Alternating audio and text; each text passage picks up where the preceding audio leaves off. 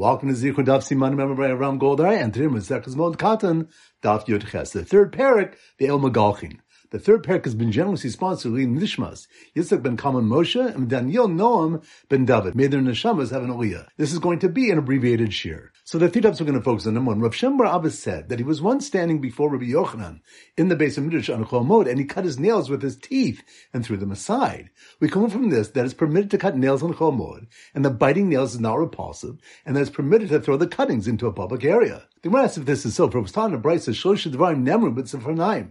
Three things were said in respect to nails: a kovran tzaddik, sorf and chasid, zork and rasha.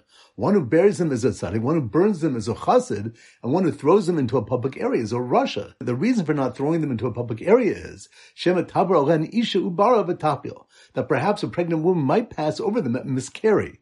The Ran explains that her disgust at seeing them might affect her physically, causing her to miscarry. Alternatively, they might cause miscarriage supernaturally. The Gemara answers that in Rabbi Yochanan's case, women do not come to the base of Midrash, and even if they are swept into a public area, once they change locations, they're no longer harmful. Point number two, Shmuel said, it's mutter for one to betroth a woman on Chol Moed, lest another man preempts him and becomes engaged to her. The Gemara asks if Shmuel really said this. For if Yehuda said in the name of Shmuel, every day a baskol goes out and says, the daughter of so-and-so is destined for so-and-so, the field of so-and-so is destined for so-and-so. Now, if a woman is destined for a certain man, how can another man come and marry her? The Gemara answers that Shmuel means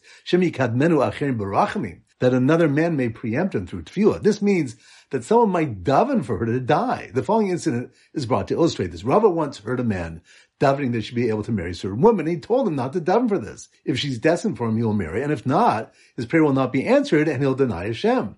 Rashi explains that he'll conclude that tefillah is not effective. Rava later heard the man daven that either he should die before she gets married, so he shouldn't see her married to another, or that she should die before him, so he should not see her marry. Rav rebuked him for his tefillah. And point number three, Rav said in the name of Rabbi Reuven ben Itzravili, and some say it was taught in a brisa, Eina adam nechsha b'davre elim ken oseu.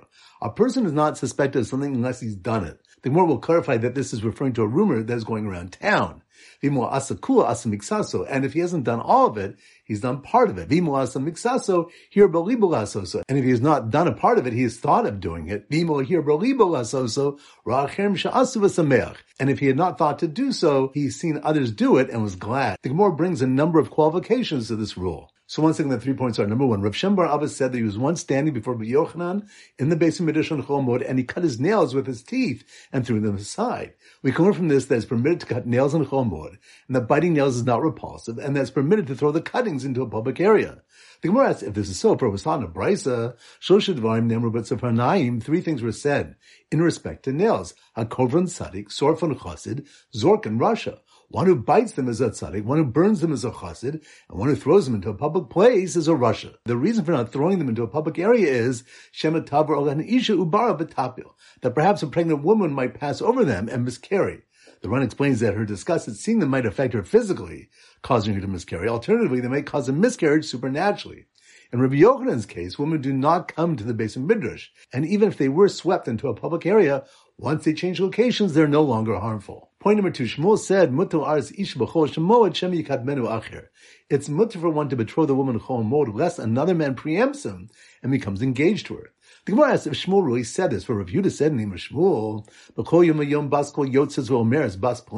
every day, a baskol goes out and says the daughter of so-and-so is destined for so-and-so, sada poni, and the field of so-and-so is destined for so-and-so. Now, if a woman is destined for a certain man, how can another man come and marry her? The Gemara answers that Shmuel means that another man may preempt him through tefillah. This means that someone might daven for her to die. The following incident is brought to illustrate this. Rava once heard a man davening they should be able to marry a certain woman, and he told him not to daven for this. If she's destined for him, he will marry, and if not, his prayer will not be answered, and he'll come to deny Hashem. Rashi explains that he'll conclude that tefillah is not effective. Rava later heard the man daven that either he should die before she gets married, so he shouldn't see her married to another, or that she should die before him, so he shouldn't see her marry. Rava rebuked him for his tefillah. And point number three, Rav said in the name of Rabbi Reuven ben Itzravili, and some say that it was taught in a brisa, Ein adam nechsha b'davre elim ken oseu. A person is not suspected of something unless he's done it. The Gemara will clarify that this is referring to a rumor that is going around town. Vimo asa kula asa miksaso. And if he hasn't done all of it, he's done part of it. Vimo asa miksaso here b'libo lasoso. And if he hasn't done part of it, he's thought of doing it. Vimo here b'libo lasoso ra'achem sha'asu v'sameach. And if he had not thought to do so, he's seen others do it and was glad. The Gemara brings a number of qualifications to this rule. All right, so now we go to our Simmer Daf Yud Ches, and our standard Simmer is a chuppah, because Ben Yud Ches al chuppah, someone who's 18 should go to chuppah. So here goes. The man biting his nails at the chuppah and casting them in the middle of the aisle, who had become intensely jealous the day he heard the chassan propose on Chol Moed, was the subject of rumors going around town that he had told the officiating rabbi the chasna was a different day. Once again in slow motion.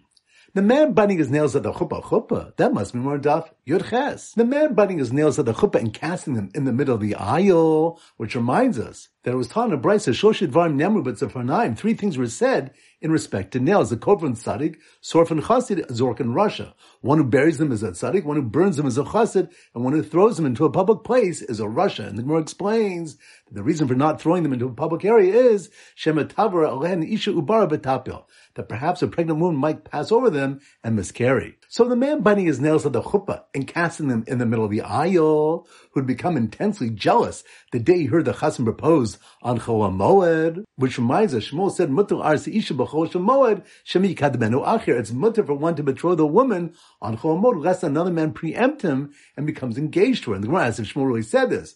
But Rav Yehuda said, in the Shmuel b'chol yom v'yom, bas kol yotzes v'omeres, bas poni v'poni. Every day, a bas kol goes out and says, the daughter of so-and-so is destined for so-and-so. So if a woman's destined for a certain man, how could another man come and marry? And the Gemara answers that Shmuel means, shemi kadmenu acher barachamim, that another man may preempt him through tefillah. This means that someone might daven for her to die. And the Gemara brings an incident to illustrate this. So the man biting his nails at the chuppah and casting them in the middle of the aisle, who had become intensely jealous the day he heard the chassan propose on Chol Moed, was the subject of rumors going around town that he had told the officiating rabbi the chasna was a different day. Which reminds us, it was said, a person is not suspected of something unless he's done it. And the Gemara clarified that it's referring to a rumor going around town. And if he hasn't done all of it, he's done part of it. And if he hasn't done part of it, he's thought of doing it. And if he had not thought of doing so, he had seen others do it and was glad. The Gemara brings a number of qualifications to this rule. So once again, the man biting his nails at the chuppah and casting them in the middle of the aisle,